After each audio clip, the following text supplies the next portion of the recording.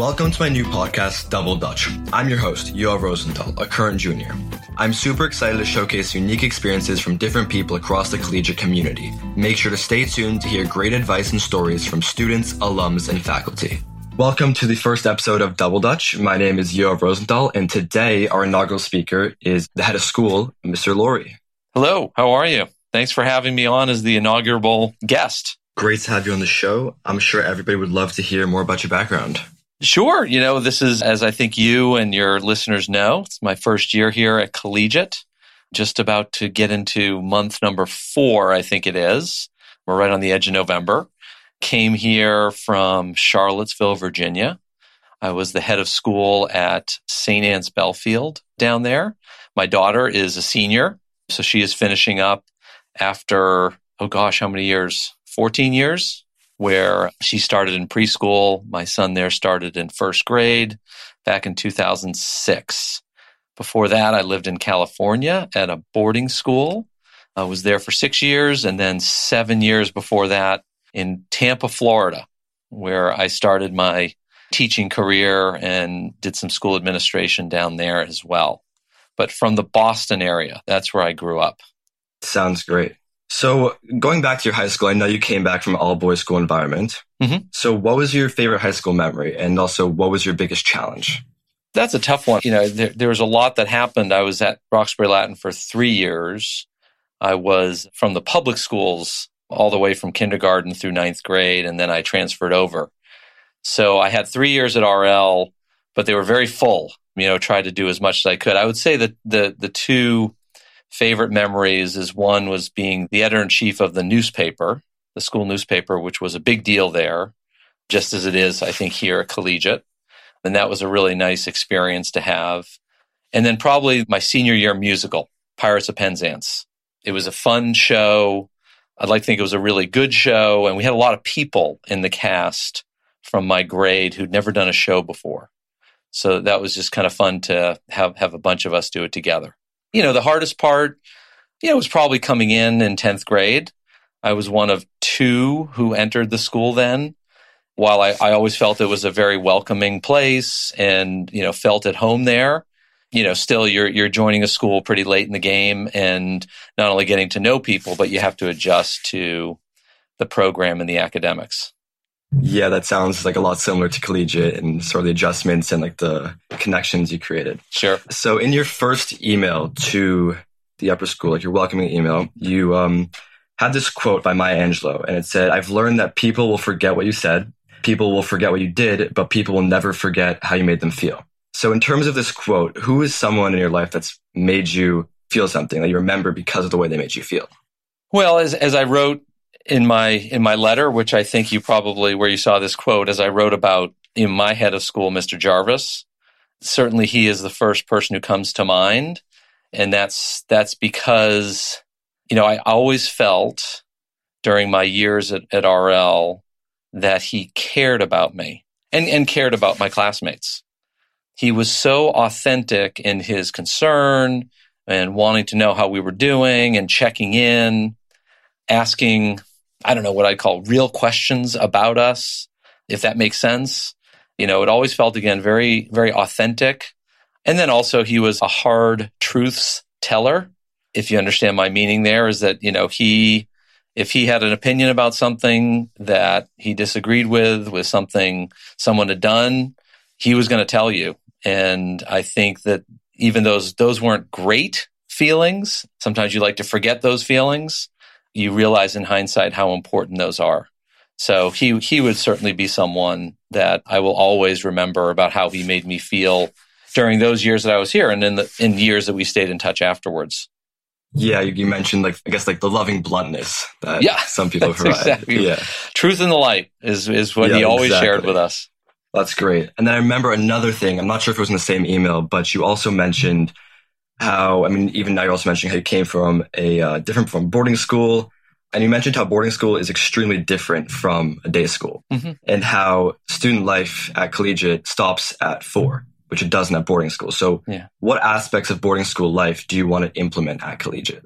I'll give a broad answer, and I don't think that necessarily has to be one or the other, is that what happens at boarding school when I was the head of Midland in California, you're just there all day long. So there is a constancy, you're living together. You're not living necessarily in the same quarters, of course, but, you're living together from morning until night. So there are just relationships that get built. You can't avoid it in a setting like that when you're seeing people so often, so intensely. And I think that there's always something you can try to capture in that, where even in a day school where people do go home at night, I think you always want to have as your goal during the day that you're building those authentic, deep relationships, similar to what Mr. Jarvis had. RL was a day school. One thing that Midland had in particular that I think was important to its being a boarding school is that there was a work ethic that we all shared, a deep ownership of the school. And I would even characterize that like the physical grounds of it.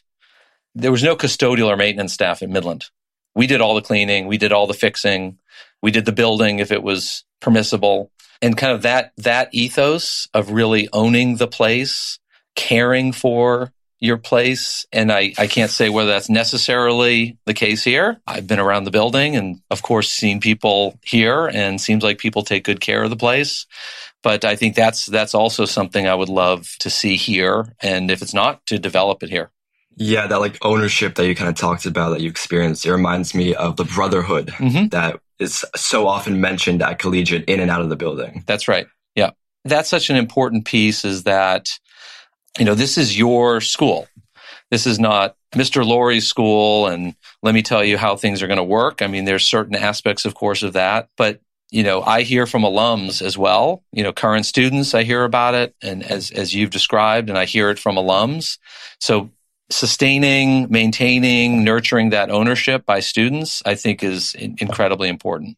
Talking about sustaining the ownership of the school, COVID is making it a lot more complex and changing how we go to school, how we interact with each other, and so many other aspects. Right. So when, and hopefully, it will, when life goes back to normal, and whatever that normal is, like what changes do you think that we're going to keep? I think some of these technological capabilities and the tools that we've been able to employ, and obviously they were done largely to support remote learning, or in this case, the hybrid piece. We have a number of folks here, but some folks remote. I think that those tools and facilitating teaching and learning, I'd be surprised if those go away. I think they can be employed in certain ways as we, hopefully, as you said, get back to normal very soon. I don't like to say this because I think we're so immersed in Zoom and probably have overall Zoom fatigue. At the same time, I think that we have discovered that Zoom can help us stay in touch, right? You can communicate easily with people who are not with you. And, you can do that in a classroom setting, but I think we've also used it to facilitate our social lives, to connect with family. So, I see that technological piece being something that I don't think goes away very quickly, and maybe can be even leveraged to a greater degree when we're back in person and under normal circumstances. Yeah, that's great. And also talking about how Zoom is like connecting all of us together. Like it's not just, as you said, academic. Right. Personally, I remember like Zoom Passovers and all these different things that you're using it for whatever you want. Yeah. And then you also talked, going back kind of a little bit, you talked about that ownership and like the trust that you had with your old headmaster, head of school. And that close trust is also that bond between students and teachers. I think it's been Collegiate's calling card for decades. Yep. And in the past few years, Collegiate's culture has been changing, and there's been some people saying that like the trust has started to fade. So what do you think the school can do to kind of reclaim this special culture of trust that has distinguished us for the past almost 400 years? I would say that when it comes to trust, I think that there's a few things. One, again, is when we talk about ownership, a shared ownership, of course, at least that question of ownership of what. And so that clarity of the what is really important. And I think building trust comes with being clear with one another about who we are, what we believe, what we value. We want hopefully everyone to buy into that. So I think, again, trust starts with clarity. You want to know where I'm coming from, what I believe, and that, secondly, with trust, I think that you and others would like to see actions reflect that. The old adage is, you do what you say you're going to do. So I think, I can't speak to rebuilding trust that may have been eroded, but, just to say that this is who I am. I hope we can all agree on what this school believes in, and that the actions that follow that, people will be able to say, okay, he does what he says he's going to do. And the same with admin and faculty. And I would also extend that to students. And then finally, I think with trust, it gets to communication and transparency, tied in again to that clarity earlier. We're not going to agree on everything. I've certainly learned this in the time of COVID when you're making difficult decisions. But I think being transparent about what you're doing, why, building understanding, I think is also very important in building and sustaining trust. Yeah, and that understanding, like we've kind of been, or the school and the admin has been developing that through all the task forces that you guys have implemented. Right. And I remember last year you brought in a lot of the upper school students, and we kind of talked about what our symbols represented, and that's kind of the basis of like thinking before acting. Absolutely. And listening is also important in building trust, is you want to hear what's on other people's minds, and you want to keep an open mind. I think that's an important piece as well. Some Instagram accounts came up over the summer because a few came out and they were posting about how Collegiate has failed some of its community members. So what do you think? And we've talked, and many people have talked about this, students to students, faculty to students, I'm sure in the administration. So what do you think is the next step in bringing the community closer? Yeah, I mean, the accounts were painful to read. As you said, these accounts of how the school has fallen short and these experiences that community members have had. Think about it also in the context of the open letters from students about their experiences here and ways the school can be better. So, next step, it's really next steps. I think going back to the previous answer, the first step is listening, is to reading the post, reading these letters, engaging with people, and really genuinely listening, not defending, not trying to explain, but really just listening. The dialogue tours that have started here at the school is part of that process. There were lots of dialogues over the summer with various groups, but these are going on right now. They're facilitated. This is part of this process of hearing and healing, and also gathering input. What can the school do? What steps can the school take that will help us become a community of genuine inclusion and belonging? So that process has been happening. It's underway. We have, as I said earlier, with the open letters, some steps that have been recommended. And Mr. Vidal, there's a roadmap that's been created of very specific things that we should be doing. Workshops, training, certainly. Those are some, I don't want to say basic, but these are things that have to be ongoing. Whatever changes may need to be made to policies, transparency, I said earlier, that's another part of this. What are we doing? Why are we doing it? Are we standing behind our beliefs? So I think there's a lot of steps, and there are things that we can lay out and accomplish. And then there are also things that will be continually addressed. They will be ongoing parts of building and sustaining a healthy culture here. Yeah, and you mentioned the word belonging, and that means a different thing to everyone, like how someone belongs in a community or belongs in a school or belongs in a grade. It differs for everyone. So I guess for you, like, how do you think, like, if you belonged somewhere, how would you describe that? Like, how would that look for you? Is that one genuinely feels that I have a place here. I have a place here as myself, that I don't have to walk into the doors and become someone else in order to belong, in order to fit in. So whoever I am, what I bring to the table, I feel this sense of being seen, of being heard, being valued.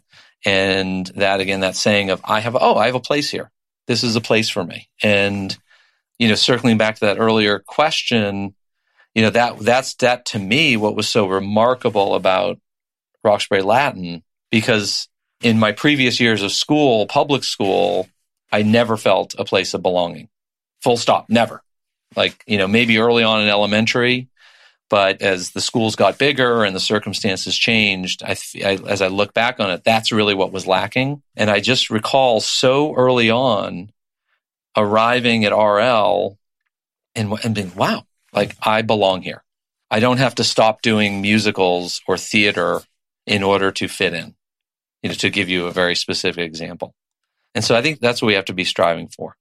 Do you think that if you hadn't gone to that public school before you moved to RL, do you think you would have seen it a little differently? Because I know a lot of people, they've been in Collegiate since kindergarten. They're what we call survivors. And then there's also plenty of kids who have come in 6th, 7th, 8th, 9th, 10th, even 11th grade, some people. So do you think, I'm sure there's a divide between how each person feels, like whether they came in kindergarten or in 10th grade, and that goes back to the belonging. So how do you think that affected you switching over?